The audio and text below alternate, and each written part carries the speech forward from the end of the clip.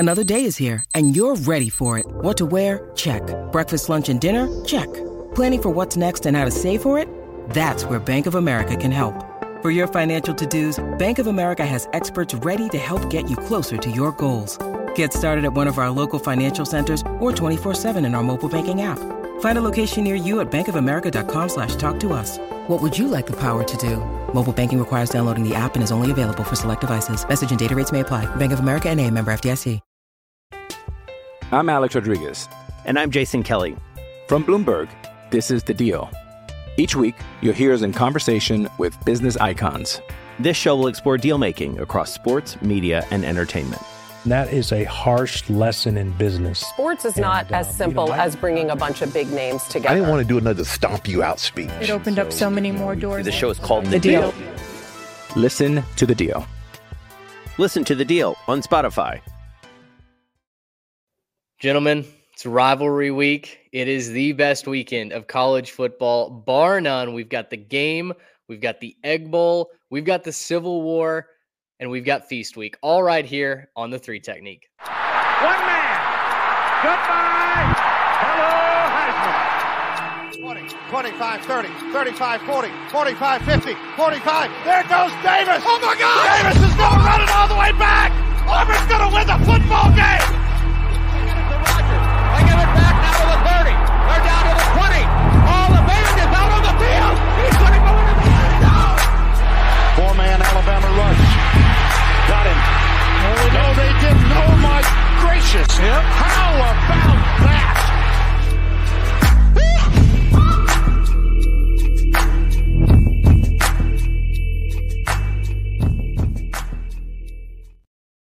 Welcome in, everybody. Happy Thanksgiving, an early edition of the 3 Technique, along with Trey Reeves and Garrett Turney. I'm Mitch Mason. Glad to have you with us on this holiday weekend. We are just thrilled to be able to break down what I think is the best weekend in college sports. You've got the college basketball tournaments going on. You've got, obviously, Rivalry Week, playoff implications, left, right, and center. And Trey, as we just talked about in the Ledger, you throw the records out, you throw on-field performance out a great majority of this week. It is very difficult to pick against the spread. It's hard to pick straight up because so many games go the other way. We were just having a discussion about the Iron Bowl and Auburn's record against Alabama when they're on the plains in Jordan-Hare. We'll break that down more coming up. But just as we get started, I couldn't be happier. Holidays are here. The weather is chilly outside. I spent the weekend in a tree. I mean, vibes are high. This is just the best weekend of the year, in my opinion. Yeah, man. The only downside is it's our last regular season football weekend, right? It's our last full weekend. That's the only bad thing about the post-Thanksgiving games because you get to just sit back on your couch, eat all your leftovers. I'm a leftover sandwich guy myself. I've seen a lot of fun recipes on Instagram this year that maybe I'll try, but I'm a leftover sandwich guy. And just turn on football and don't stop and savor that last full regular season game. Look no further than our intro, man. I was taking note this time. 3 of our 4 intro sound bites are from rivalry games, right? The game, I know Cal Stanford don't play on, rivalry weekend, but Cal Stanford, the Iron Bowl with that great kick six. It just gives us the best moments of all time, year in and year out. Well, I'm very excited to break all of this down with you guys. Garrett, as we get into this full slate, Friday especially, I think, because it's the day after Thanksgiving, what are you loading up a plate with? What's your favorite leftover dish to watch the Black Friday slate with? Look, you need your meat. I'm kind of with Trey on the sandwich thing. You got to get your meat plus, any extra, if you have any more stuffing, if you have any more of the cranberry, if you have any more, if there's anything else like that, you just throw any more of that on there. I always get big heapings left of the pumpkin pie. I'll just keep more pumpkin pie. My wife's making an extra one as we speak. Making an extra one just for us so we can keep it over the Thanksgiving weekend and have it through the weekend. So that'll be kind of my guilty pleasure, is consuming way too much of a pumpkin pie over the weekend. I'm right there with you. Unhealthy amounts of food, unhealthy amounts of family in some cases, and unhealthy amounts of not in my household, not in my household. No, not you. Of course not. Of course not. Yeah. For those, I saw this post right before we got on, and it was like, a caption brings my therapist home for Thanksgiving, and quote, me see what I'm dealing with, and the therapist goes, oh my gosh. So listen, lots of thoughts and prayers out there. If you need to, if you're listening to this while snuck away from your family, welcome. We are very happy you're here. Sure, exactly. Before we dive into the pre-snap notion, all of our big games, want to let you know today's broadcast, all of our broadcasts, brought to you by our friends over the Transfer Portal CFB, doing the best possible work for an independent media site, breaking down college football, writing weekly articles. We write our weekly column, Headlines and Review. I think this weekend is going to be the last version of that. We'll have some other writing go up, but this is probably the last weekend Headlines and Review for this 2023 season. Of course, our friends over at homefieldapparel.com also running a tremendous Black Friday sale right now. Seriously, head on over there. Get your Christmas shopping done for all the sports fans in your life. And actually, I know we've got the banner saying use our code. If you want to use our code for 15% off, that's great. What you can do is even better is you can use Homefield's code Black Friday to get 20% off. But if you shop through our link, which is over on our Twitter account right now, at 3TechPod, if you shop through that link, it still helps support our show while giving you 20% off your entire order. So I was doing some Christmas shopping on there yesterday. Would strongly encourage you guys, go check it out. Let us know what you find. Let us know what your favorite things are. But I've got some new T-shirts rolling in, got some presents that's gonna be coming in as well. Homefieldapparel.com has you stocked for the holiday season. So anyway, guys, without further ado, let's get into this week's pre-snap notion and some concerning rumblings going on. And I don't know if this is from the college football casuals.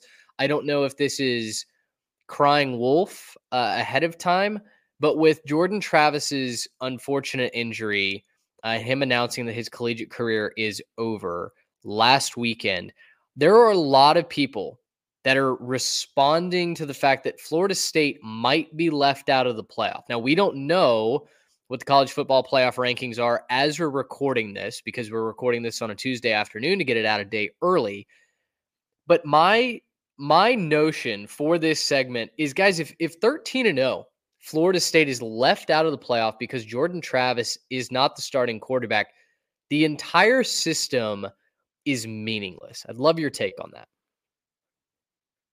Well, I totally agree with you, because all they did was if the scenario plays out that they go 13-0, especially winning two very difficult games, a rivalry game against Florida and against a top 10 Louisville team. I'm assuming they'll be top 10 in this college football playoff rankings, but winning those two without your starting quarterback, your everything quarterback, isn't that more impressive than, winning them without? So, I don't know how your perception could go down just by still winning. And all you would have done is win every single game in front of you. So if you're telling me that going 13-0 in a power conference schedule and challenging yourself in the out of conference with a game against LSU doesn't get it done just because one player goes down, that would be just a travesty. We should throw the whole system out. I know we're throwing it out next year, but we should burn it to the ground and start fresh, because that would render just zero confidence in my mind in the selection committee that you can't even get that right.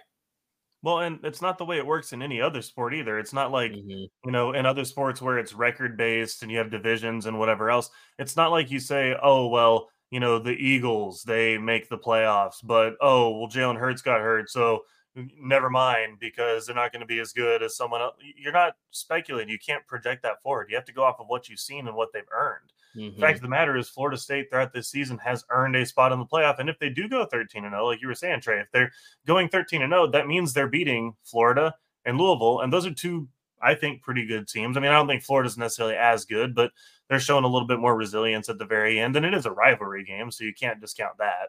If they're going 13-0, the rest of the team, it's more than just Jordan Travis, right? It's the rest of the team that has earned this as well. This defense showed up and played every week, right?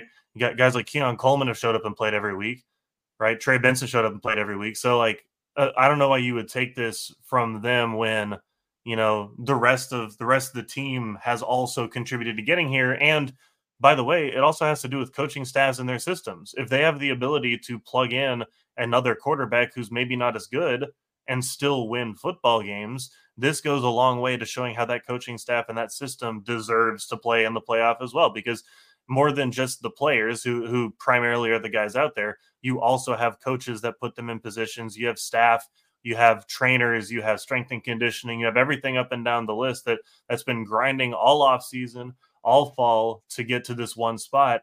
And now because one guy gets an unfortunate injury, it all goes down. That's just completely unfair. And it wouldn't happen with any other sport, so it shouldn't happen here either.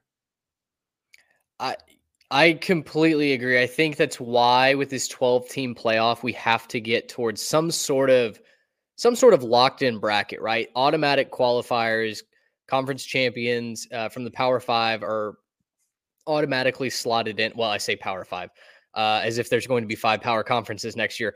Who knows what we do with that? But maybe the American gets elevated to that status. I don't know. But there has to be some sort of true bracketology where, hey, you win your conference championship game, even if it's Iowa, right? Even if it's Iowa somehow winning the Big Ten, guess what? You're in the playoff. Congratulations. I think that creates a lot of drama, even more drama around conference championship time. And then you're asking, a Michigan or Ohio State, whoever wins this weekend, to be in at large slot, which of course they would be. But still, it adds so much intrigue. It helps keep the matchups and the seeding fresh going in. And yeah, there's no way that a Florida State, or in my opinion, there's no way that a Georgia team, assuming they win this week, even if they lose the SEC championship game, you cannot tell me that Georgia team does not deserve to play for a national championship because they lost to a top 10 Alabama team in the conference championship at a neutral site, right? Like, 4 is just not big enough. And Garrett, to your point, it's not done that way anywhere else in sports. So I think we are going to get to a better system next year. Like I said, I don't think there's any credence behind this. Florida State should not be left out. I don't have any reason to believe that they would be left out if they go 13-0. But that would be embarrassing. And it would be an indictment on the entire industry if a 13-0 conference champion and a Power 5 team is left out simply because they don't have their best player due to injury. Well, and ironically, I feel like a lot of this noise that's being drummed up is from the, hardo bros that are like, oh, 4's too many already. And they wouldn't be deserving because they'd be, they'd be heavy underdogs to Georgia or whatever. Who cares? Like they earn their right to be there. Most deserving does not always mean, most likely to beat Georgia.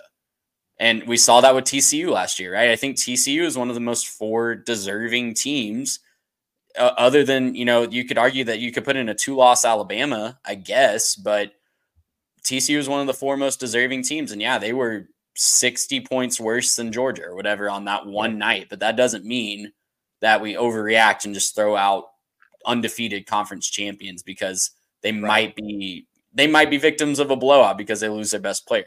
Doesn't matter.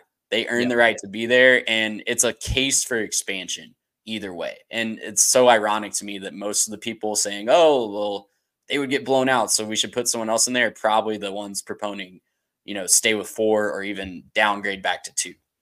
Yeah. Guys, here's the other thing. If they went and took Florida State out of the playoff, it kind of undermines their entire system and all of their credibility. Because that would be specifically an eye test question, not a strength of schedule question like they've prided themselves on in the past. And they or a head-to-head results on the field. Or a head-to-head, your results on the field and your record and your resume and everything else. You can just toss all of that out and you can explain it to the other teams that have been barely left out when they looked like the better team, but they didn't quite have the strength of schedule, and all of the different teams that through the entire system. Those teams get to go back and say, well, hey, wait a minute. We didn't have the schedule or the rest, but we looked better. right? And so if they're going to make the argument that let's leave out Florida State because I think Washington looks better or Oregon looks better or one of them, and by the way, one of those teams might end up making it anyways, and they might deserve it, right? But you still have to play the games on the field. At the end of this, you still have to be able to say that you did the right thing and that you're going by your own metrics, right? You're going by your own judgments. And if you've shown in the past that you're going to value things like strength of schedule and head-to-heads and conference championships and everything else, but then you're going to say 13-0 Florida State with their conference championship, with their record, with their strength of schedule, with whatever else, throw it away because I think that Ohio State looks better and they lost the game, but they look better, or because, well, I just kind of feel like Texas deserves their chance this year. They looked a lot better with their 12-1 conference championship. That just doesn't make sense to me. It doesn't make sense why you would leave that out and undermine your entire system that you've built because you don't think that Florida State can win without Jordan Travis. Totally agree. Boy. Like I said, I'm not raising the alarm here. I just wanted to address it ahead of time because if we do get a shocker tonight on the ranking show, or if we get a shocker a week from now, I want a clip. I want the receipt to be able to tweet at the playoff committee because that would be a total miscarriage of justice, which I can't fathom. But everyone's writing about it like it's a real possibility. So I figured, hey, let's weigh in on it as well. Let's get to our big three, though. And we've got three tremendous games to focus on, none more so than the game, Ohio State and Michigan. Michigan, as of time of recording, 3.5-point favorites. It might be down to 3 where you get your lines. This is a Saturday, 11 a.m. kick. It's Fox's big game of the week. Guys, without a doubt, this is a playoff game in its own right. Michigan and Ohio State vying for the Big Ten East crown. The winner goes to Indianapolis to take on the Iowa Hawkeyes. We've seen that script before. It all but seems like the winner of this game is guaranteed a spot in the college football playoff. But the storyline that jumps out to me is the loser. And that typically is the case in this game because the Big Ten West hasn't mustered much of a challenge in the conference championship game. And so we've been left to wonder, for the loser, are they eliminated from playoff contention? I mean, they're not completely eliminated, but they need chaos like what broke out last year. The reason Ohio State got in last year is because there was chaos in the conference championship games, and TCU lost to Kansas State, still got in, but USC lost to Utah, and there a few dominoes just had to fall Ohio State's way, and those dominoes fell. So that's why Ohio State got in last year.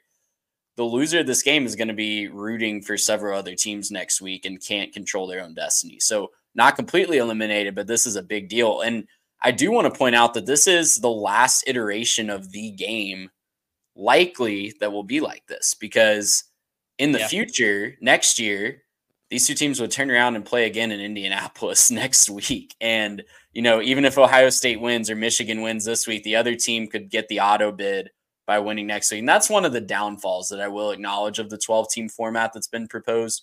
You will have situations like that, but I think that's more of a scheduling conflict with the Big Ten than a playoff issue. But that's a rant for another day. I just want to acknowledge that this is the last iteration that'll be, all the marbles on the table like this. Well, and I think there's a point there, but at the same time, this game is so much more than just what it means nationally, right? If this game was irrelevant and both of these teams were, 7-win, 8-win teams coming into it, it would still be one of the most heated rivalries in the country, and everyone would care about it, right? And you have to think about the storylines coming in. The whole Michigan winning the last several, and they've stomped all over him for a couple of years, and it's been Ryan Day can't get over the hump, and so now there's that whole thing. But now Michigan maybe hadn't looked as good since Harbaugh's been suspended, and there is the whole suspension and the sign stealing and everything else, and that's drama. And so maybe Ohio State fans feel like these wins weren't deserved. But then you have to turn around and say, well, okay, well, Ohio State, you made the playoff last year, but you didn't win this again. You still haven't been back to that conference championship game in a couple of years because of Michigan. You've had to watch your rival do this a couple of years in a row. You're finally playing better defense, but maybe that offense isn't quite as electric as you thought so in previous years. Man, there's just so many cool storylines coming into this, right? And that's the way that it should be. This game should have big storylines. You should have some intrigue. There should be a lot of questions that go around this one. For this year, I think this effectively is an elimination game because I think there's just so many other teams that could get in with one loss, right? If you look at the ACC championship game, you'll have probably, assuming no chaos, a at worst one-loss champion. Either Florida State, maybe they lose the Florida game but still win the championship game, or you have Louisville coming in there as a one-loss conference champion. They should deserve to go as a one-loss conference champ over a one-loss regular Michigan or Ohio State, right? You should deserve it in that case. And then, you think about Texas with one loss. You think about either Washington or Oregon with one loss. I think this effectively is an elimination game for a lot of different reasons. I don't think that this team, whoever loses this one, I think they're the prime candidate to finish number 5 and just not make the playoff. Yeah, I think right there behind any combination of Alabama, Texas, Oregon, I think you're going to have a very talented jumble 5 through 7 or 8 this season. Trey, let's get into the X's and O's here. The narrative leading up to this is, can Ohio State stop Michigan's rushing attack? That's what you're going to see if you turn on the national shows. But if you dive into the statistics, it's not like Michigan has a dominant running game. It's not like Michigan is running for 250 yards a pop whenever they want. It's been the bread and butter for their offense, but they haven't been tested, right? They've only played one CFP top 25 team all season long. JJ McCarthy has been able to take literally entire halves off. I don't know that the narrative should be that Michigan is some overwhelming force on offense. Yeah, Ohio State's certainly been more tested coming into this game, more consistently tested. And, Michigan's not coming into this game playing their best football right now. Overall, Michigan's 50th in yards per game rushing. Ohio State's the 21st rushing defense, right? So this is a little bit of a reversal of what we've seen the last couple of years, where Michigan's coming in with this behemoth rushing attack and, can Ohio State be tough enough? Ohio State's proven that they can play tough, hard-nosed football this year. They're not winning with CJ Stroud just chucking it up and, having this huge offensive skill player advantage. They still have that, but they're willing to play a grinded out game. They're willing to play elite defense and play hard-nosed football. And that's been the winning formula for them this year. Kyle McCord has not been a Heisman caliber quarterback, and Ryan Day has shown that he can win in different ways. So I think a lot of people that are painting that narrative are just kind of falling into the trap of what this game was last year. Last year, Michigan was the hard-nosed team. Ohio State was the all-flash little steak, right? All sizzle, no steak. Mm-hmm. And that really bit Ohio State. Michigan brought out a different game plan, started throwing the ball downfield a bit more, but it was really Ohio State's lack of toughness. That hasn't been a problem this year, and it's going to be fascinating to see if Michigan's able to turn it up a notch like they have the last couple of years. I'm Alex Rodriguez. And I'm Jason Kelly. From Bloomberg, this is The Deal. Each week, you'll hear us in conversation with business icons. This show will explore deal-making across sports, media, and entertainment. That is a harsh lesson in business. Sports is not as simple as bringing a bunch of big names together. I didn't want to do another stomp you out speech. It opened up so many more doors. The show is called The Deal. Listen to The Deal. Listen to The Deal on Spotify. With threats to our nation waiting around every corner, adaptability is more important than ever. When conditions change without notice, quick strategic thinking is crucial. And with obstacles consistently impending, determination is essential in overcoming them. It's this willingness, decisiveness, and resilience that sets Marines apart. With our fighting spirit, we don't just fight battles, we win them. Marines are the constant our nation counts on to fight the unknown. And through adaptable problem solving, we do just that. Learn more at marines.com. I think, we put for our second X's and O's that the Buckeyes need to throw the football down the field. Now, their backfield has not been very healthy this season. They've had to rotate a number of guys. Kyle McCord has not been a standout. He's not been outstanding. He's really not been anything more than slightly above average in a game-to-game setting. But you look at his total numbers, and Ohio State is averaging 283 yards per game through the air, 24 touchdowns, 5 interceptions. Listen, he's not been fun to watch, but Honda McCord has not necessarily been the anchor holding this Ohio State team back. In fact, it might be something that has kept them under the radar enough to where a lot of people are going to pick Michigan this week, and then Ohio State flips the script. Yeah, I mean, there's a chance that they stay kind of tamped down on offense, but I think this is the time when it's time to let loose and start throwing it down the field, right? It's time to start taking some chances. They've been really efficient, right? Kyle McCord has been efficient. He's been good at doing the right thing with the football, hasn't made a whole lot of mistakes. It's gotten better as the years worn on, especially. But man, like it just feels like it's that time to let it fly, right? You can't come out, kind of hesitant in this game. You can't come out a little bit slow in this game, because if you come out slow in this game and the other team gets up 7 points, 10 points, 14 points, now you're starting to panic. Now you have to push down the field. That's when mistakes happen. That's when the sacks start stacking up. You start to get those picks. You start to get, fumbles and stupid mistakes and 3rd and long and penalties and everything else.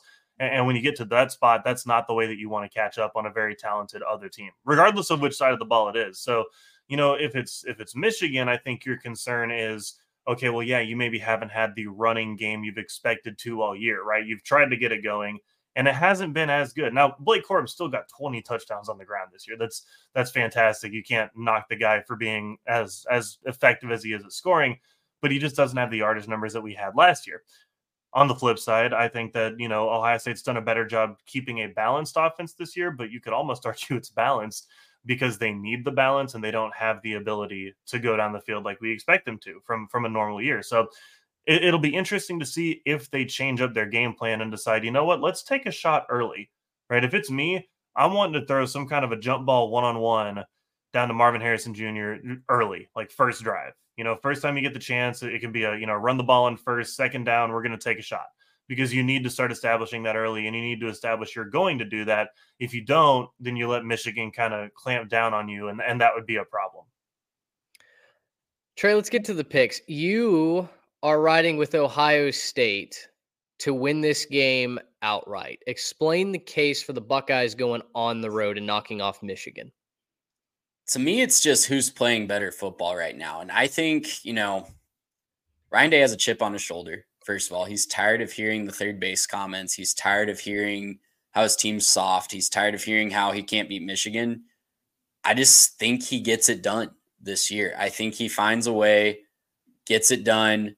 I know it's on the road. It's going to be a hostile environment. I also think Michigan's just been a bit distracted. All this sign stealing stuff, all this, Harbaugh versus the world comments when he's really just, agreeing to all the investigations. I think it's going to catch up to him this week. I think it's almost caught up to him a couple times, but the distractions are going to catch up to him. I'm taking Ohio State in this one, if for no other reason than Ohio State's just kind of due in this matchup, and I'm done underestimating the physicality of this team. I did it against Notre Dame. I did it against Penn State. Yep. I'm done underestimating it. I think they've proven it.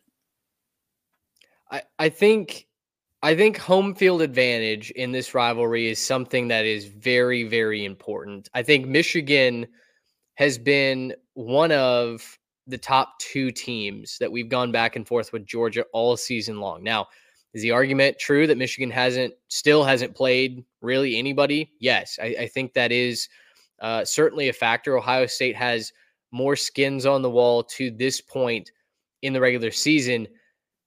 I trust Michigan's offensive line and their ability to move the football a little bit more than I do Ohio State, especially against such an elite secondary that Michigan has. Now, Ohio State's defense, they've flipped the script. They are no longer the liability that's going to hold this team back.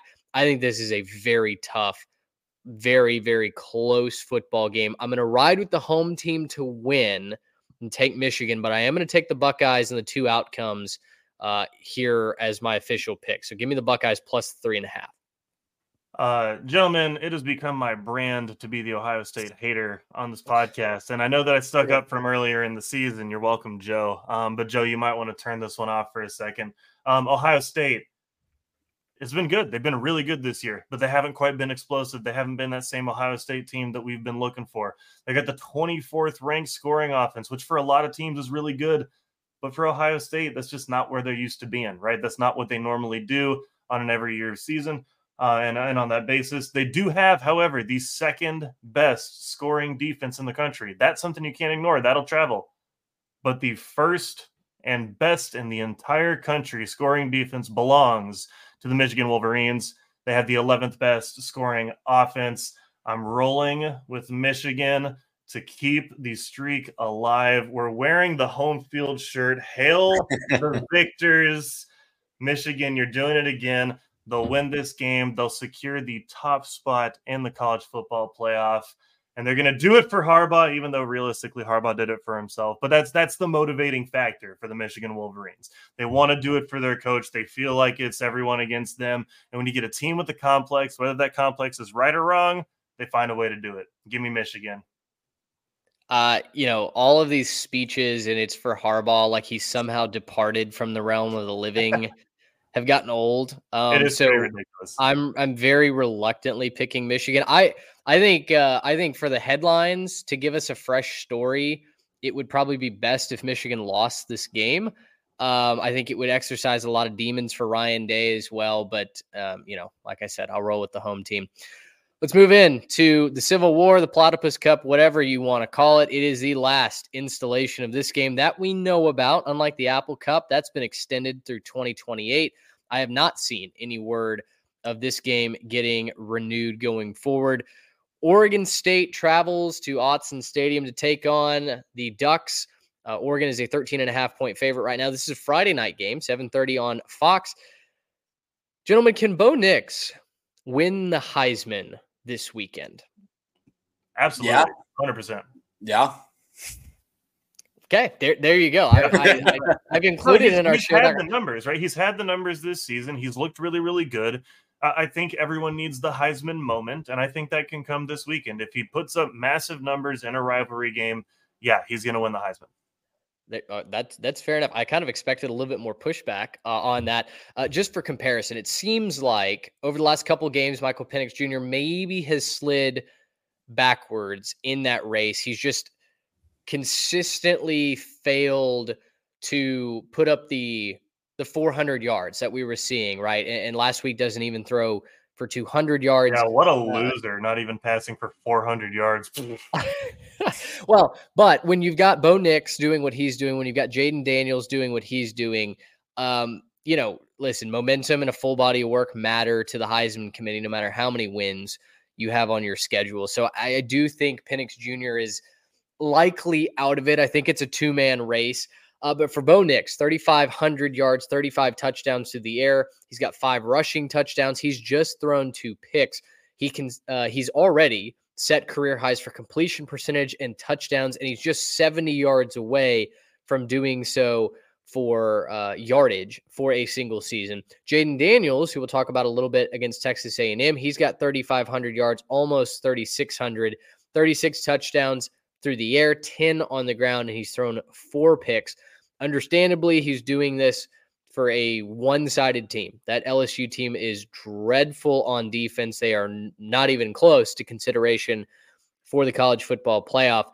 But for Bo Nix, he's putting it all on the line this week against a rival who is very, very good in pass defense. And that was the X's and O's that jumped out to me. Oregon State's pass defense has held up time and time again this season. They held Penix Jr. to just 162 yards a week ago.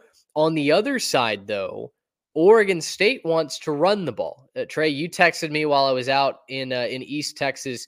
DJU just looks lost. The blitzes that Washington is bringing just has him all kinds of discombobulated.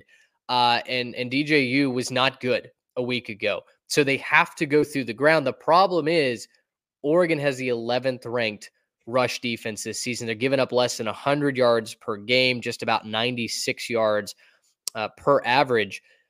It's hard for me to, on paper, get Oregon State to a victory, but I think the question becomes, that's a large spread, 13.5. It is at home for Oregon, but in a rivalry game, guys, are we throwing the records out and saying these are two teams that don't like each other? Oregon State's still playing for a lot as far as a bowl game goes.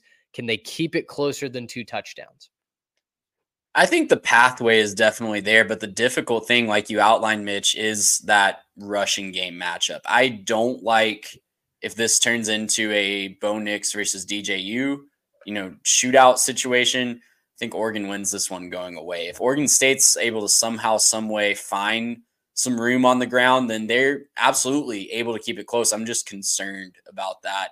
And I'm concerned about the game plan because last week in a driving rainstorm, they decided that DJU was the guy that was going to help them win the game when they were getting 5, 6, 7 yards a carry on the ground. So hopefully they learned their lesson. I think they could have stolen that one from Washington late. If they were just committed to the ground game, used their timeouts, had about 5 minutes left on the clock when they got the ball back. They were moving the ball on the ground, but they decided the best way for some reason was DJU throwing it 15 to 20 yards downfield. And I just don't think that that's a winning formula. But this defense is not Washington's defense. Oregon's defense is much stiffer competition. And I worry if that game plan is going to work out either way. So the recipe is somehow, some way finding a way to get the ground game going. But I just don't know if Oregon's going to allow that. It's going to be tough. It's going to be tough. Damien Martinez is going to have his toughest challenge of the season, I think, so far. I do want to shout out Troy Franklin for Oregon, a wide receiver that is just not getting the national headlines or accolades that I think he so clearly deserves. 68 catches, over 1,200 yards receiving, and 13 touchdowns. That is better in every statistical category than Marvin Harrison Jr. And yet you've got folks clamoring for Marv to win the Heisman, to be considered the best wide receiver in college football. I think a guy over in Washington has a bone to pick with that, and Rome Odunze. I think he's been better and bigger for his team this season. And then Troy Franklin has just been he's been the skeleton at the bottom of the pool in that famous meme, right? Like, just nobody is talking about him. So I do want to give him his flowers. I think he's been tremendous this season. I'm going to take Oregon. Oh, go ahead. Go ahead, Mitch. I was going to say, I'm going to take Oregon State plus the 13.5. I think this is one of those games that we just roll the rivalry card. Does it make real sense for Oregon State to stay competitive in this game? Probably not. Like, on paper, I think Oregon wins this by 21 going away, like you said. But it is a rivalry game, and Oregon State has bitten Oregon in years that they had no business doing that, right? Last year, They beat Oregon, and that was like an a crazy absolute finish, but yes. it was a crazy finish. So I'm going to roll with Oregon State. I think hopefully, like you said, they learned the lessons from a week ago. They commit to the ground game, maybe some play action, but they've got to find a way to control the time of possession, control the clock, and just give the ball to your best player. It's not DJU, it's Damien Martinez. Yeah, the other thing I'm concerned about with Oregon State, I'm going to take Oregon to cover this probably late. When Washington had the offense going in the first half, Oregon State, I know we highlighted that overall they did hold the passing game to just 162 yards this week. That's a big win against Washington, but they had no answer for Rome Odunze. And I think in better conditions, hopefully, I haven't checked the weather this week, but possibly in better conditions, I can't imagine they'd be worse than the first 3 quarters of that game in Corvallis last weekend.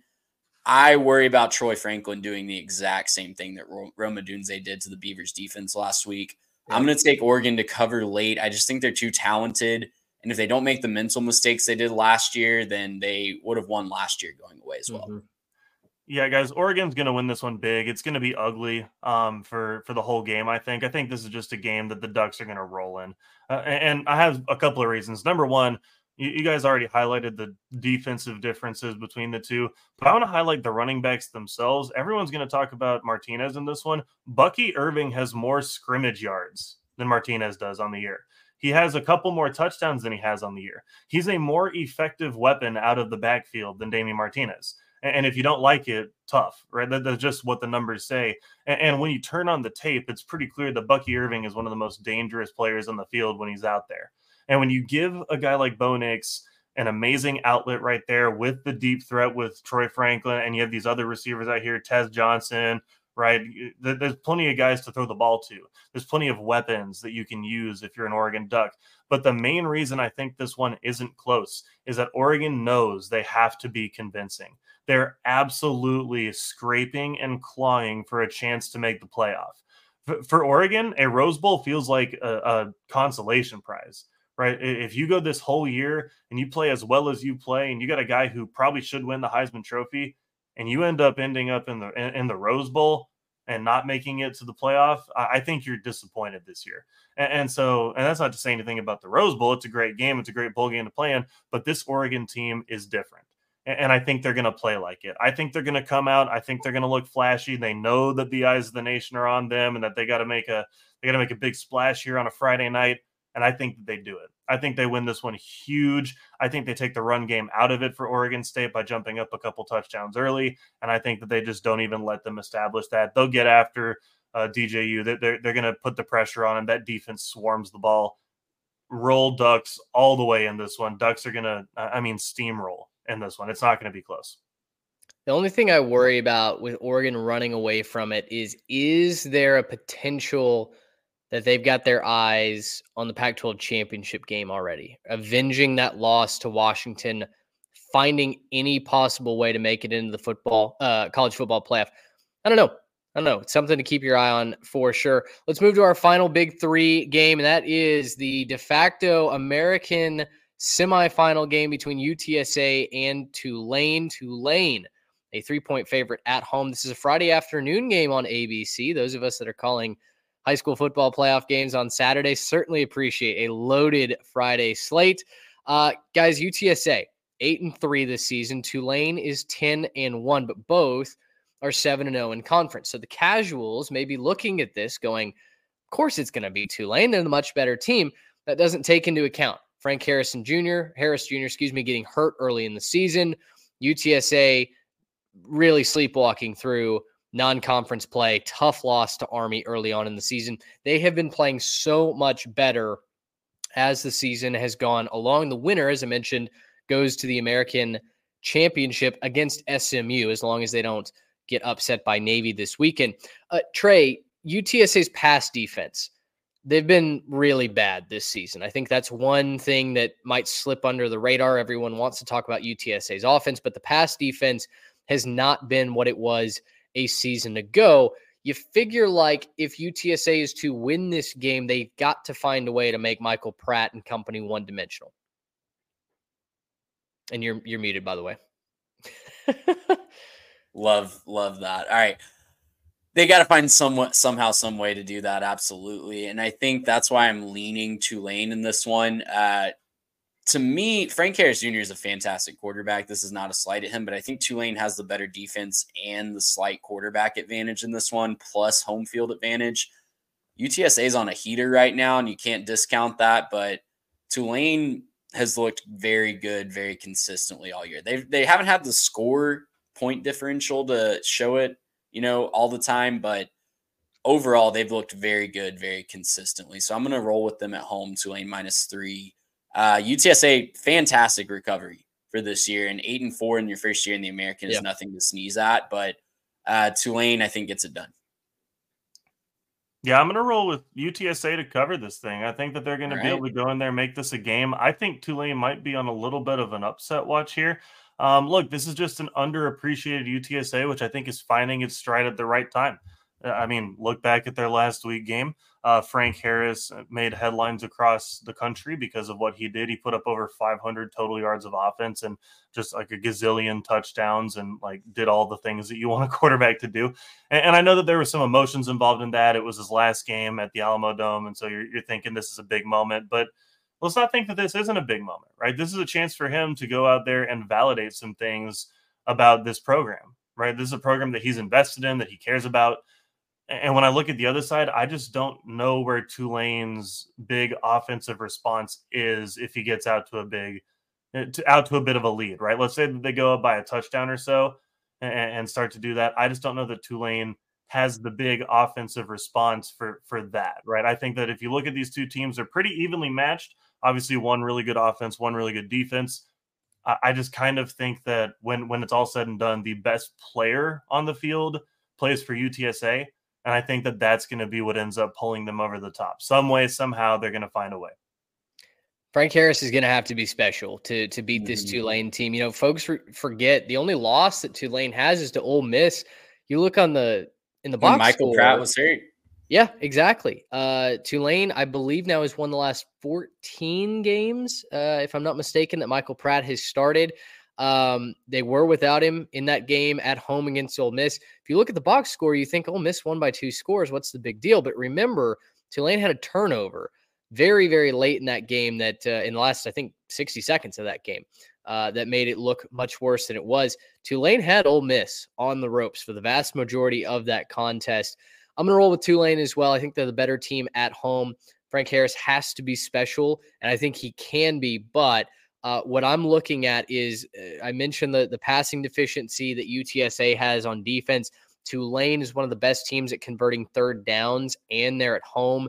If you can't get off the field as a visiting team, that is a recipe to lose a ball game. So I'm going to say it's Tulane and SMU going to the American Championship in just a couple of days' time. I'll roll with the Green Wave as well. Those are our big 3 games. Let us know what your takes are. You can hit us up on Instagram, on Twitter, at 3TechPod. Let us know who you're picking in each and every one of these games. Maybe you're you've gone on the Cousins walk and you're listening to us. Right in. Let us know who you're picking. Guys, let's get to the best of the rest, the rivalry edition. Let's start, and we're going to do this mostly chronologically, just because there are so many games up on this weekend. Let's start with the Egg Bowl. Ole Miss, 10.5-point favorites at Mississippi State. This is the Turkey Day special Thursday night after you've eaten your 5th plate and you want to sit down on the couch, roll yourself over to the easy chair. You can fire up ESPN. You'll find the Egg Bowl. Guys, for some of these games, I went and dug into the history of these rivalries, and some of them had just absolute gems of historical facts. For instance, the Egg Bowl, first game was played in 1901. The longest winning streak in this rivalry belongs to Mississippi State, who at the time was known as Mississippi A&M College. They were the Aggies taking on the red and blue of Ole Miss. Mississippi State then won 13 games in a row, spanning from 1901 to 1925. They didn't play every single year, and they outscored the red and blue 327 to 33. This was not a Lane Kiffin-led offense. Hey, it's Kaylee Cuoco for Priceline. Ready to go to your happy place for a happy price? Well, why didn't you say so? Just download the Priceline app right now and save up to 60% on hotels. So whether it's Cousin Kevin's Kazoo Concert in Kansas City, go Kevin, or Becky's Bachelorette Bash in Bermuda, you never have to miss a trip ever again. So download the Priceline app today. Your savings are waiting. Go to your happy place for a happy price. Go to your happy price, Priceline. Jewelry isn't a gift you give just once. It's a way to remind your loved one of a beautiful moment every time they see it. Blue Nile can help you find the gift that says how you feel and says it beautifully, with expert guidance and a wide assortment of jewelry of the highest quality at the best price. Go to BlueNile.com and experience the convenience of shopping Blue Nile, the original online jeweler since 1999. That's BlueNile.com to find the perfect jewelry gift for any occasion. BlueNile.com. Yeah, that definitely appears that way. And, you know, this rivalry is what college football is all about, isn't it? Like we get weird stuff year in and year out, from the dog peeing a couple years ago to just last year, the Leach versus Kiffin, the last edition of Leach versus Kiffin really delivered. All I'll say about this one, I'm going to take Mississippi State to cover the 10.5-point spread at home, just rivalry week and the Egg Bowl being weird. But please watch this instead of San Francisco, Seattle. Like, if you're trying to decide between those two, this one will be far, far more entertaining.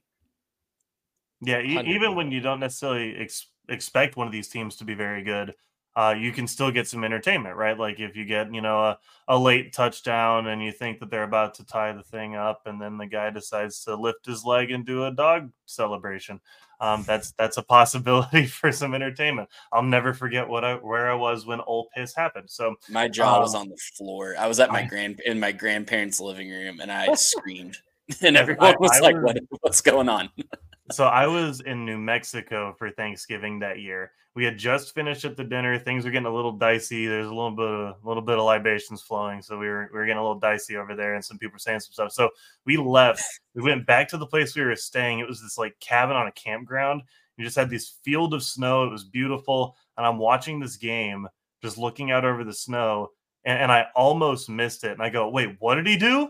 Wait, what? And then I said, wouldn't it be funny if he missed? And then, of course, the rest is history. And I just thought that was the funniest possible thing.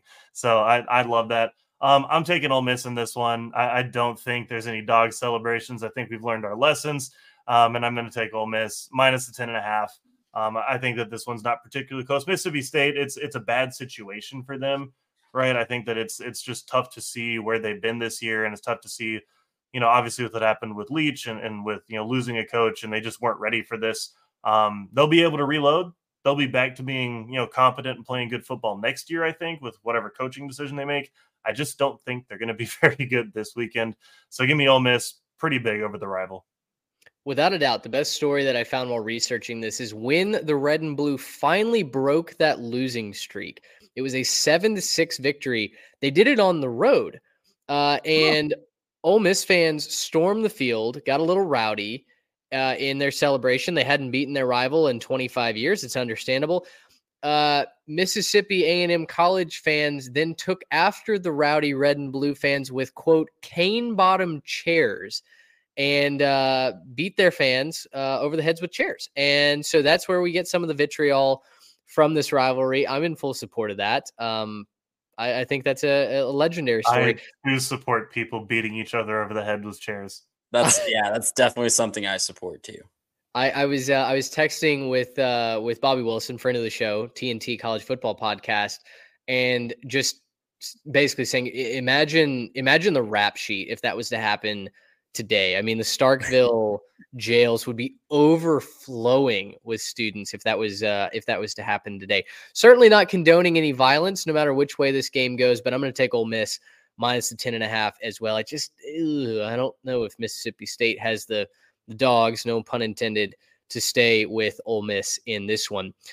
Let's go to the morning slate of games. And this is a sprinkling of Friday and Saturday morning games. We'll call them out as we go down the list. Guys, you got two games on Friday morning that I'm looking at. Iowa at Nebraska, who is now up to a 2.5-point favorite, are the Cornhuskers. Sure. That's Friday morning CBS. If you want to watch Fox, you can watch TCU play at Oklahoma. Trey, let's start with you. Which of these two games reserves a spot on your television set as you're waking up from your turkey hangover?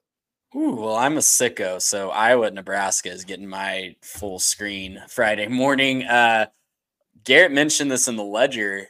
Maybe a little snow in the forecast in Lincoln. Gosh, I hope so. Awful field conditions and possibly freezing temperatures. So we'll have to see maybe towards the end of that game. Oh, amazing. That makes it even better. I think both teams are in the single digits in this one. I don't know where the scoring comes from for either team. Iowa's down to their third string quarterback. Nebraska hasn't had a quarterback all year, even though Chuba Purdy looked decent against Wisconsin last week in the first half. But I think the Iowa defense is going to be suffocating. I got them winning outright and not allowing Matt Rule to break his streak of not going to a bowl game. So the Huskers will be home in December, short of needing to fill a slot for lack of 6-6 teams. Which is extremely possible. I mean, that's very much on the table. I don't know on the academic standards where Nebraska stands, but I can't imagine it's too good. Look, this game is going to be a lot of fun to watch if you just hate yourself and want to not watch football the way it's supposed to be played. I have for so long this season said, come on, Iowa, hit an over, right? Come on, you just got to believe in something. Give me an over, right? It's only 20-something. It's only that, and they never do it. It's 26.5. I've learned my lesson. If you watch the Ledger, you know I've learned my lesson. I'm picking the under in this one. I will pick Iowa to win. Funny enough, we talked earlier about how Ohio State and Michigan have the two best scoring defenses. Next on the list is Iowa. So a really good defensive product, but Iowa does boast I don't know if they boast it, but they have it. The 124th ranked scoring offense, which is just a touch below the 121st for Nebraska. Neither of these teams are very good on offense, but at least, Iowa plays a little bit of defense. So I'm going to pick the Hawkeyes to win this one. Can I pick them to win like a 0.5 point to 0? Is that a possibility? Have we figured out how to get a 0.5 point on the scoreboard? Well, if you're taking this game to go over, or if you're on the underside like we are and you're worried about it going over, you're not worried about the offenses. You're worried about the defense, right? A defense and special teams touchdown, that's your ticket to cover town, not the offense in this one. Yeah, totally agree. And that's what's going to have to set up any scores, I think. That's how Iowa, time and time again this year, has pulled rabbits out of their hat with a big punt return or an interception in plus territory, and that's how they get most of their points. Exactly. I'm on Iowa as well. Give me the Hawkeyes. Nebraska, we told you this in the preseason. Year one under Matt Rule is always painful. You had two chances. You had a chance. You were 4 yards away from going bowling against Maryland. Chuba Purdy throws an interception in the end zone, and Maryland drives down the field to walk it off. You had a chance against a hapless Wisconsin team last week. You're up 14-0, so I'm told. You blow that one. At this point, I don't think the Huskers deserve to go bowling. They're not that team. They've got to learn, much like Miami, they've got to learn how to win again. And I think Matt Rule will get you there, but it's not this year. Fair point on that, though, real quick. In terms of Matt Rule rebuilds, 5 wins is fine. 5 wins is, I think, ahead of schedule. Yeah, absolutely. Yeah, I think it's being teased with bowl eligibility when you haven't been bowl eligible since 2014, something like that. In fact, I think the last time that Nebraska was bowl eligible was 2014, and they beat Iowa in overtime. They hadn't beaten the Hawkeyes. They beat the Hawkeyes last year, 24-21. That was an inexplicable loss for the Hawkeyes. Before that, Nebraska had not won a game since 2014. So, maybe there's some similarities there. I kind of doubt it, though. I think Nebraska has to wait one more season to go bowling. No real note for me on TCU Oklahoma. Dylan Gabriel is expected to play in that one. This is probably a snooze fest of a game to me, especially because it's in Norman. Just one note, TCU could be the first team to go to the national championship game and then fail to make a bowl game since the 2020 LSU Tigers. That was a terrible LSU team. I don't think TCU has been terrible this year, but certainly a fall from grace that I don't think any of us really expected. We had them in that 7-5, 8-4 camp this season. We knew a regression would come, but I didn't expect it to hit this hard.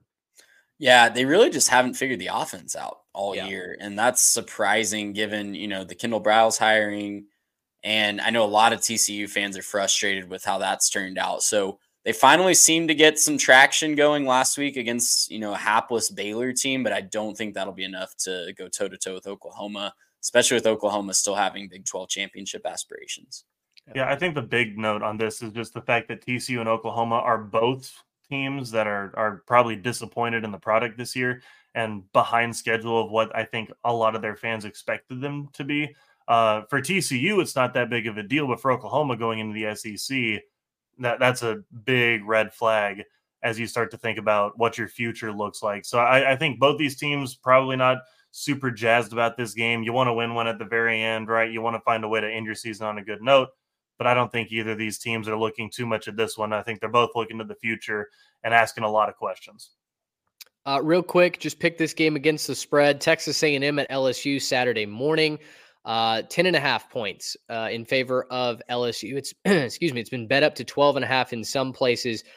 LSU can't lose this game. I think that would go a long way in sullying the recruiting pitch that Brian Kelly has, which I've heard on very good authority that LSU is the most aggressive team in bad-mouthing other teams. It seems like Brian Kelly's whole pitch is, well, you don't want to go to that school because they can't win. They're going to lose.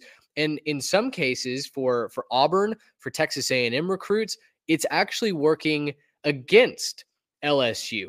The product on the field has been fine, but I do wonder if there is still some credence to that whole Brian Kelly just doesn't fit at LSU. It's just so bizarre because Brian Kelly seems like such a nice, approachable guy, right? He just he's don't think he's always struck me as just the guy that you want to sit down and have a beer with and just enjoy a day. No, I'm picking LSU to cover this one. I think it's a sleepy morning. I think that Malik Neighbors is going to have a destructive day for LSU. Funny thing, I just looked up some of his game totals. Malik Neighbors has failed to reach 100 yards only 3 times this season. Which I didn't realize he was on this much of a tear. I realized he was good. I just didn't realize he was destroying it as much as he is right now. Love what he's doing. Love what he's going to probably continue to do. And look, I think that this is going to be real ugly for the Aggies. They're playing their third string quarterback who's looked okay against really bad competition. And look, I mean, it's not his fault. He's developing. I don't think he expected to be in this position, but here he is. He's going to do some stuff. He's going to be okay. But I don't think that I don't think the Aggies are going to be able to keep up at all. I think LSU is going to run away with this one. I'm going to take LSU to win, but A&M to cover just because A&M is playing with nothing to lose with an interim coach and a third string quarterback. And I like how that lines up. I've talked all year long how it just seemed like the pressure was too much for A&M at times. And now they seem to be having more fun. And I think that's going to carry over. I think they lose a close one to LSU, but cover that 10.5 point spread. I think Jaden Daniels is just too much for the A&M defense, especially the A&M secondary. I don't know what A&M's offense is going to be able to produce, even though that LSU defense is terrible. I think there's a path for A&M to compete in this game. I think there's a path for A&M to win in this game. I said that in the preseason. Now, that was with Connor Wegman, heck, even Max Johnson playing as the backup quarterback. I did not have a third string transfer from Fresno State in my models when I made that prediction. I'm going to take LSU to cover this spread. I think they win by 14. I think A&M puts up some points, but I just can't see A&M winning this game. Jared, what are you looking for on texags.com as we talk about this game? I'm looking at a couple player stats to see if I could justify anything on A&M's side, but I absolutely cannot. Okay, gotcha. Yeah. All right, let's go to the afternoon slate. And boy, we've got some amazing games here. We've got the Iron Bowl, the Territorial Cup, and the Apple Cup that we want to get into. Let's start with the Iron Bowl. Alabama 15-point favorites at Auburn. They go to Jordan-Hare on the Plains where things typically get weird. This is Saturday afternoon, the CBS game. Fellas, Auburn does not typically win nor compete when they go to Tuscaloosa. But on the other hand, when they play at Jordan-Hare, as our friend Jake Crane said, it's like that's built on an Indian burial ground. Bad Auburn teams compete, might even win over Alabama. That's a large total at 15. Which way are y'all leaning? I am leaning tentatively towards Auburn just because the whole world is taking Alabama in this one. And, typically you like to zig when everybody's zagging when it comes to spreads. Auburn's at a low point. But if you think that they're not going to get up for this one at home against their arch rival, you're sadly mistaken. So I think, Alabama probably wins this game by 14. Auburn still has a pretty good defense. I know Diego Pavia would disagree with that, but Auburn still has a pretty good defense. They can cause some problems, and it's the Iron Bowl at Jordan-Hare, so I think it's going to be closer than the experts think. You're absolutely right that Auburn's going to get up for this one. The problem is Alabama's going to put them back down. It's not going to be very close in my mind. I think Alabama is a much better team who's playing like a team that needs to make the playoff, right? This is a team that needs to show some good showings. They need to have comparative victories and results over teams, and I think that they know that. And look, I'm not going to bet against Nick Saban in this one. I'm going to bet that he's going to have his guys ready to go. Look, I know that Auburn gets up for these ones. I think that it's going to be ugly. I don't think that after what you saw last week. Look, I understand Auburn is sitting there saying, well, Bama lost to ULM, and then they went on and had a dynasty. Well, Nick Saban isn't in your locker room. Okay, Nick Saban ain't your head coach. I refuse to believe that Freeze is that guy. And look, it ain't your year, Auburn. You don't have the dogs. You don't have the guys to run with them. It's just not going to be your year. Alabama's going to roll this one, roll tide. It's going to be awesome to watch, but you're probably going to have to turn it off about halfway through because of just, pure mercy and your, understanding of humanity. It's going to get ugly for the Auburn Tigers. I don't think it's going to be that bad, especially on the Plains, but it is interesting. My favorite fact out of this, the result of a 4-year-long debate ultimately gave us the Iron Bowl. In the Alabama State Senate, it was an argument over land grant rights that was contentious. It might have been pretentious too. Contentious. It was a heated debate. Lots of name calling back and forth. Burning bridges left and right. Auburn ultimately wins. They get the land grant to erect a new university. So in some cases, you could say Auburn won the first ever Iron Bowl. Bama leads a series of 49, 37, and 1. They've won 4 of the last 5. I'm going to take Alabama to cover against my better judgment here on the Plains. Alabama is so much better than Auburn, and I know in a rivalry game, you throw that out. You throw the records out. Sometimes you throw the on-field performance out.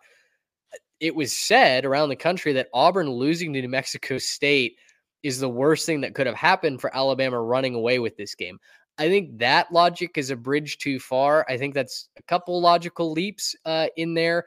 Nick Saban, for any other coach, that could be true, but it's Nick Saban. This team, Garrett, like you were saying earlier with Oregon, they need to style point this. They need to go out with a bang. They want to take a lot of momentum into the SEC championship game, and I think they get that done. They get that done this week against Auburn on the Plains. The thought that getting boat raced by New Mexico State is the worst thing that could have happened to Alabama is so dumb. Anyone making that point is, I think, not super smart there. Look, I'm not to say that there's not a case to be made that this could fire him up. But the worst thing that could have happened to Alabama is Jalen Milroe tearing his ACL and Nick Saban getting in a car crash, not being able to coach the game or something. Like, as long as Nick Saban's in your locker room and Jalen Milroe is out there, like, able to run the offense, they know what they want to do at this point in the season. They didn't know earlier. That's why they lost to Texas, because they didn't know how to run their offense with Jalen Milroe. But as the season's gone on, Milroe's looked better and better. They know what they want to do with their offense, and here we are. It's not going to be pretty for Auburn in my mind, and I don't like the take. I know that's not your take, Mitch. I'm saying I don't like the take, generally speaking. No, certainly not my take. Just from what I saw from some other reputable sources, it was an interesting storyline this week. Let's go to the Territorial Cup. Arizona, 11.5-point favorites over the in-state rivals Sun Devils. Saturday afternoon on ESPN. Arizona could backdoor their way into a New Year's Six Bowl, guys, with a 9-3 record. I want to give a moment of appreciation for Noah Fifita, who came in the backup role after Jaden DeLora got hurt. He took this offense and just continued to elevate it, continued to distribute, make that offense go, and they've been a really fun team. Of course, Jedd Fisch is at the center of some coaching hire rumors as the carousel starts spinning. But what do you think is the more interesting storyline? Jedd Fisch potentially coaching his last game at Arizona, or the fact that they could backdoor into a New Year's Six bowl game? I think it's the backdoor New Year's Six, because my hot take is Jedd Fisch is going to stay at Arizona. I don't think he goes anywhere. I don't have any inside knowledge to back that up, but just call it a feeling. I think that Arizona gave him a chance, and I think that he might honor that. Especially give it at least 1 year in the Big 12. But Arizona possibly backdooring their way into a New Year's Six game would be fantastic. Definitely did not have that on the bingo card for 2023. But, if you start doing the back of the napkin math, certain things fall their way this week. It could definitely happen. Look, I'm actively rooting for the 9-3 Arizona. And especially given the storyline that we've had about how USC now officially 7-5, Arizona will finish with more wins than USC. I would love for them to beat them by a couple of games now. I think that'd be a lot of fun. I think what Jedd Fisch has been able to do at Arizona is really cool. I do think he probably leaves. This is the right time to sell high. You don't know what you're getting in the Big 12. And, if they go in there and they're not quite ready and the roster isn't quite in the right place and a couple guys transfer out that he wasn't expecting, now you're looking at, 6-6, 7-5 maybe, and struggling to kind of stay relevant in a new conference. And now your program momentum is all the way down. I think he's going to parlay this into a pretty good gig. And I think that he should. I don't have any disagreement with him doing that. I think that you got to take care of yourself and make sure that you're taking your chances. And he's done a great thing for Arizona. I think he's put Arizona back on the map after being basically irrelevant for the last half a decade. It's been a while since Arizona's felt relevant, and good for him for getting it there. So that's I think the interesting storyline is where Jedd Fisch is going. I don't necessarily think him leaving is the interesting part here. I want to focus on the game and focus on Arizona, right? Because what they've done is really impressive. But yeah, Arizona's going to win this one big. Arizona State, not a very good football team. And I think Arizona has all the reason to try to win this one, finish 9-3, and get to a really good bowl game. Let's go to the Apple Cup. We've got BYU and Oklahoma State as well to close out the afternoon slate. Two big spreads here between Wazoo and Washington, and then BYU and Oklahoma State. Both obviously have conference championship ramifications on the line. I guess for Washington, they've already wrapped up their slot in the Pac-12 championship game. But for Oklahoma State, they need to win this game to make it to Arlington. For the Apple Cup, Washington leads the series 75-33-6. They've won 8 of their last 10. And guys, I keep going back to 1991. There seems to be a lot of synergy between this year and the year that Washington co-claimed the national championship with Miami. They blasted Wazoo back in 1991. 16.5 point spread. It seems like Vegas is telling you history is going to repeat itself again. Yeah, I'm going to disagree there, though. I love my Huskies. I obviously am riding with them as still my college football playoff pick, but I think Washington State covers this game. I know the Apple Cup got renewed recently, but, with all the drama, with Washington leaving the conference, with Washington State being left high and dry, we've seen time and time again this year how that narrative plays up. And on top of that, the Huskies have not beaten anybody by more than 10 points since September 23rd. I laid that out on the ledger. Yep. That's why I'm rolling with Washington State plus 16.5 this week. Against my better judgment, I think I'm going to agree with you, Trey. I'm tempted to just say, I'm tempted to just go, nah, Washington's way better. Washington State's looked like trash. Nah, whatever. But I think you're probably right. Washington hasn't been that dominant. They've won games, but they haven't been that dominant. And this is a Washington State team that can score points. Now, will they? No, but they can score points. They can put them up. And I think that they're going to do it in this game. I think that they cover. I don't think that it's like close, but I think that they could lose this game by 2 touchdowns, 13, something like that, and just barely sneak in under that number.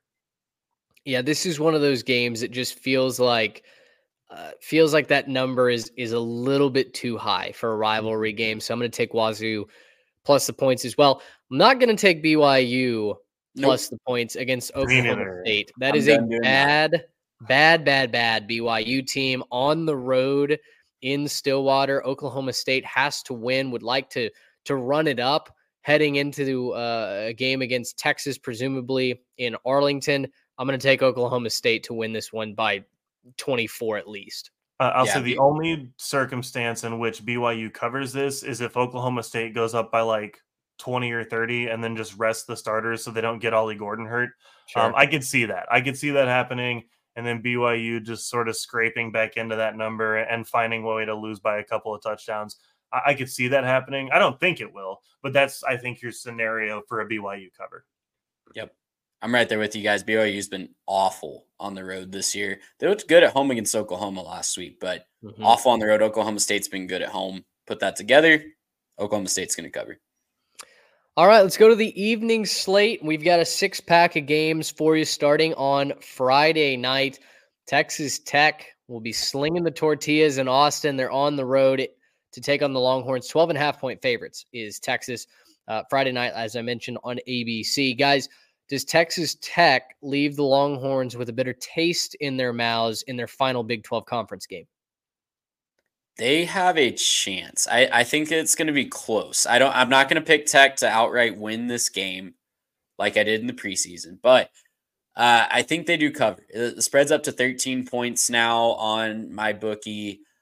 Joey McGuire is a great coach in the month of November and December. He's proved that 2 years in a row now, 7-1 in November and December at straight up as Texas Tech's head coach. They're in a really similar situation. I know it was at home last year, but they got Oklahoma at home last year on the last week of the year. They've got a chance, and just everything. Texas has not put opponents away. Tech will make you pay if you don't put them away. I think they cover but lose a close one. Yeah, I'm going to go with narrative here. I'm going to pick Texas Tech to pull the upset. All right. I'm picking them to pull the upset. Garrett's been good at this year, y'all. He's called multiple I've picked a couple of double-digit dogs. Look, here's my reasoning. Okay, Texas hasn't looked that good recently. They've looked good. They've been winning. They've won games. Congratulations. They haven't looked that good doing it. I wasn't really impressed last week. I know that Ames is a place where Texas goes to die, basically, but I'm not really impressed with the effort that they put forward for a couple of weeks now. Texas Tech, kind of scrappy, finding a way to do it. But more than anything else, if there's one team that I trust to just pull out all the stops to stick it to somebody in a petty way, I think it's Texas Tech. And Texas Tech wants to give Texas the parting shot more than anybody else, more than Baylor wanted to, more than TCU wanted to. Texas Tech just wants to, give them the finger, say F these guys, and send them on to their new conference, right? That's what Texas Tech wants to do. It's part of who they are. It's part of their DNA, and I applaud them for it, frankly. I think that's awesome. I love what they got going on there in Lubbock. I also think you could catch Texas looking ahead. They haven't been in this spot in a long time where they're looking at a championship spot, where they're looking at a spot at the playoff, where they're looking at anything like that. And I think you can catch them looking ahead. So I'm going to say they catch them looking ahead, a little bit of rain on their parade. And I think that Texas Tech gives them the parting shot on their way out of the conference. I think Texas has looked fine this season. I'm gonna take the Red Raiders to cover just because I don't think 12.5, 13, depending on where you're getting it.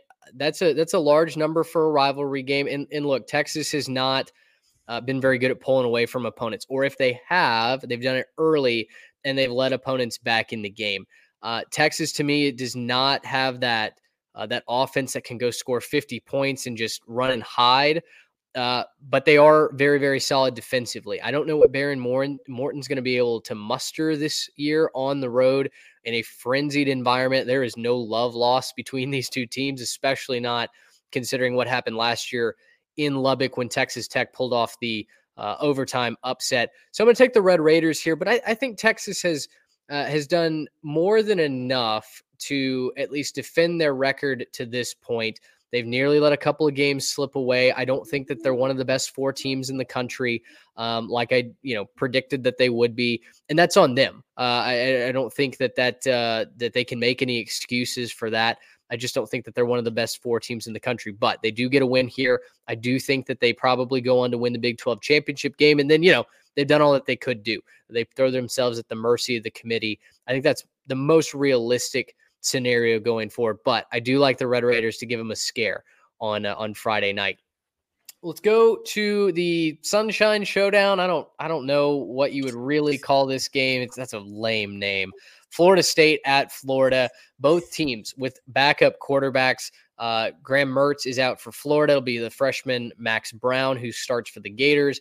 Jordan Travis, obviously a season-ending leg injury a week ago. It's Tate Rodemaker who takes over at quarterback for FSU. FSU won in a shootout last year. They had lost the previous 3 to the Gators. And the last 10 years, it's interesting, only 3 games have been decided by less than 10 points. Before we got on, I was saying, there's a lot of rivalry games that people just play up. Oh, it's a rivalry game. This is going to be a 2-point ball game when it comes down to it. You look historically, and there's a lot of these games that is just not the case whatsoever. And this is one of those games. One team always seemingly dominates the other one. We talked in the pre-snap notion that it would be wrong for the playoff committee to take it away from Florida State if they were to win out. They should obviously be one of those top 4 teams. Florida State is so much better than this Florida Gators team. I know it's at home. I know I've made some money this year saying that Florida at home is a good defense, a physical team, and that's how they beat Tennessee. Florida State is not Tennessee. Florida State is a physical team, a tough-nosed team. I'm going to take them to win by a touchdown at least, so give me Florida State minus the points. I think they win by a touchdown on the nose. This is also a backup quarterback situation for Florida. Max Brown getting the start in place of Graham Mertz, who got hurt against Mizzou. So yeah, I think, battle of the backups. It goes to the rest of the team who has the better supporting cast. I do think Florida will get some yards on the ground. I think ETN will get his, but the receiver talent at Florida State is going to win out in this one. And I think as long as Rodemaker can deliver a ball accurately, consistently, his receivers are going to do the rest. I think they win by exactly a touchdown. Yeah, I think I'm going to keep rolling with just kind of blowouts here. I think Florida State's going to win pretty big in this one. I just think Florida's probably drained. I think there's just too much emotional energy spent the last several weeks, right? It's tight games, close losses, close wins that they've been just grinding these last several weeks, and I think it just runs out. I think at a certain point at the end of the season, you don't have your leaders in place, right? You don't have your quarterback out there. At a certain point, you just got to be beat. You just got to be worn out. I think that's kind of where Florida is right now. Florida State as well. I mean, playing for a playoff spot, they're focused. They know that they have to all step up to help, with the Jordan Travis loss. I think they're all going to do that, and I think this is just a much better team. So I think Florida State wins this one pretty big. Clean, old-fashioned hate. Let's go to Atlanta, where Georgia Tech will host maybe the eventual national champions, three-peat Georgia Bulldogs. The Bulldogs are 24-point favorites Saturday on ABC. The Bulldogs are on a 5-game winning streak. They've won 8 of the last 10.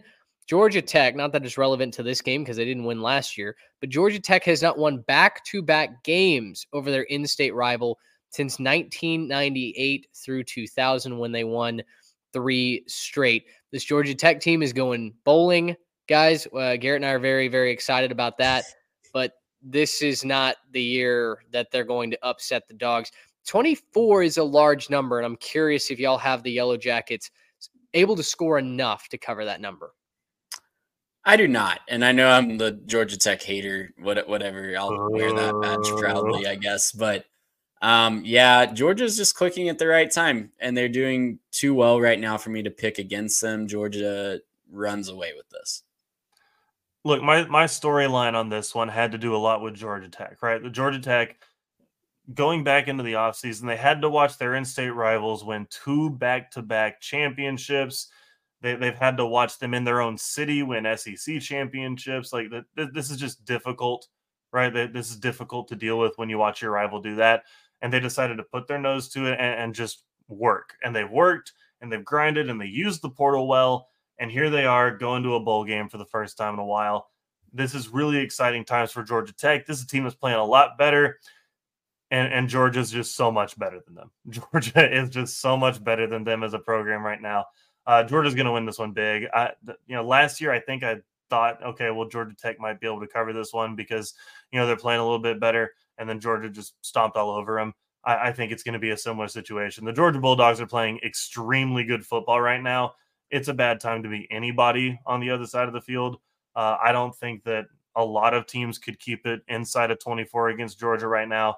And so, I'm going to pick the Dogs in this one by a big number. But Georgia Tech should hang their heads a lot higher. They should feel a lot better about the way that they're playing, about the way that their team has played this year. You go get ready for that bowl game, and you go win that bowl game, finish the season on a good note. I'm going to take Georgia to cover the spread as well. I worry about a backdoor cover for Georgia Tech, but the Rambling Wreck, you know what? We're going to roll into the postseason. We're going to roll into a bowl game this week. Doesn't matter. Let's just play for some pride and focus on winning that bowl game.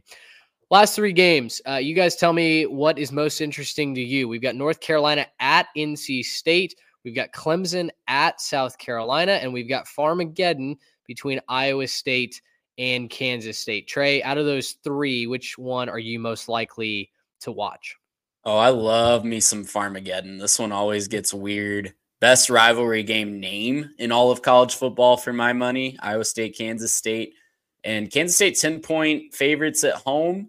I think Iowa State's defense makes this one spicy. Kansas State will probably win, but don't sleep on the Clones' defense. You saw what they did against Texas last week. So, I'm in on Kansas State winning this game, keeping their slim title hopes alive, but Iowa State's going to make it close. Jay, are you saying, man, I love Farmageddon? Man, I love Farmageddon. There we go. Absolutely. Awesome. Just wanted to see. I don't know if those were your sentiments, but no, I'm probably going to be watching Clemson, South Carolina. I think South Carolina has a chance in this game. I think they'll be able to play this one, but Clemson has been playing a lot better the last couple of weeks. So I'm kind of curious to see what trend emerges. Clemson, they have shown the capacity to lose a game like this season, but maybe they haven't shown that the last couple of weeks. Just kind of curious to see which Clemson team we get. And of course, South Carolina, needing this one.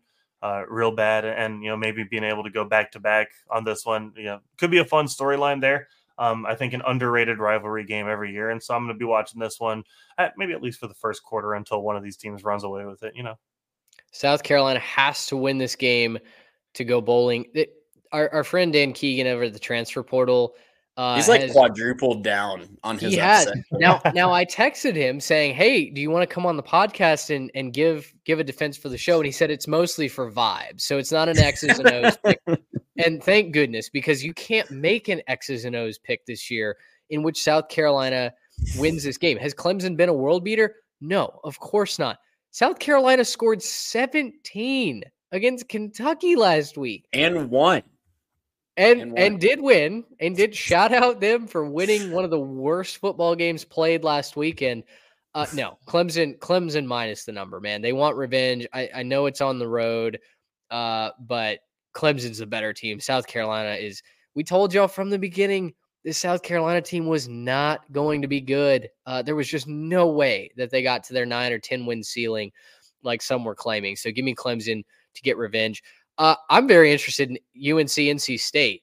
Both teams are 8-3. NC State has won the last 2 games and 5 of the last 7. Mac Brown has not been able to get the Wolfpack's number. And, NC State is at home for this game. They've got the better defense in this one, and their offense has been figuring it out a little bit. Guys, I say NC State wins a third straight. Yeah, I could definitely see that happening. NC State's a surprising 8-3. We talked about that on the recap show, Garrett and I did. I'm going to roll with North Carolina. I talk about picking off vibes. That's just a total vibe pick. I think NC State is a little bit of a fraudulent 8-3, but North Carolina, I think, has more talent and somehow, some way finds a way to win this one for once. I'm with you, Trey. I think they're going to find a way to sneak this one out. And also, just again, this is purely vibes. I'm just going on the vibes here. Sorry, I thought you were doing this for Mac Brown, but then I already turned sideways. No, Wolfpack. There you go. No, I'm still going UNC on this one. I think that they're the better offense. They can play better. I think they have the higher upside, and I think that Mac Brown will have them ready to go. So I'm gonna go with the Tar Heels on this one. Love it. Rivalry week in the books. Our final regular season preview in the books as well. It's so bittersweet, but as I said, this is my favorite weekend of the entire sportsing calendar. So you know what? Let's keep the vibes high. Let's head into Turkey week, feast week, with our heads held high. If you're listening to this on Wednesday, tweet at us Thursday, Friday, Saturday, all weekend long. We cannot wait to watch these games and break it all down on Saturday as well. I will be absent again. Sorry, I've got a playoff game to call that is nowhere close to my home and my recording setup. So Garrett and Trey will take you with the live show. We might have a guest on that show as well. But for Trey Reeves, Garrett Turney, I'm Mitch Mason. Thanks so much for hanging with us. Happy Thanksgiving, everybody. And until next time, so long, everyone. Gracious him. How about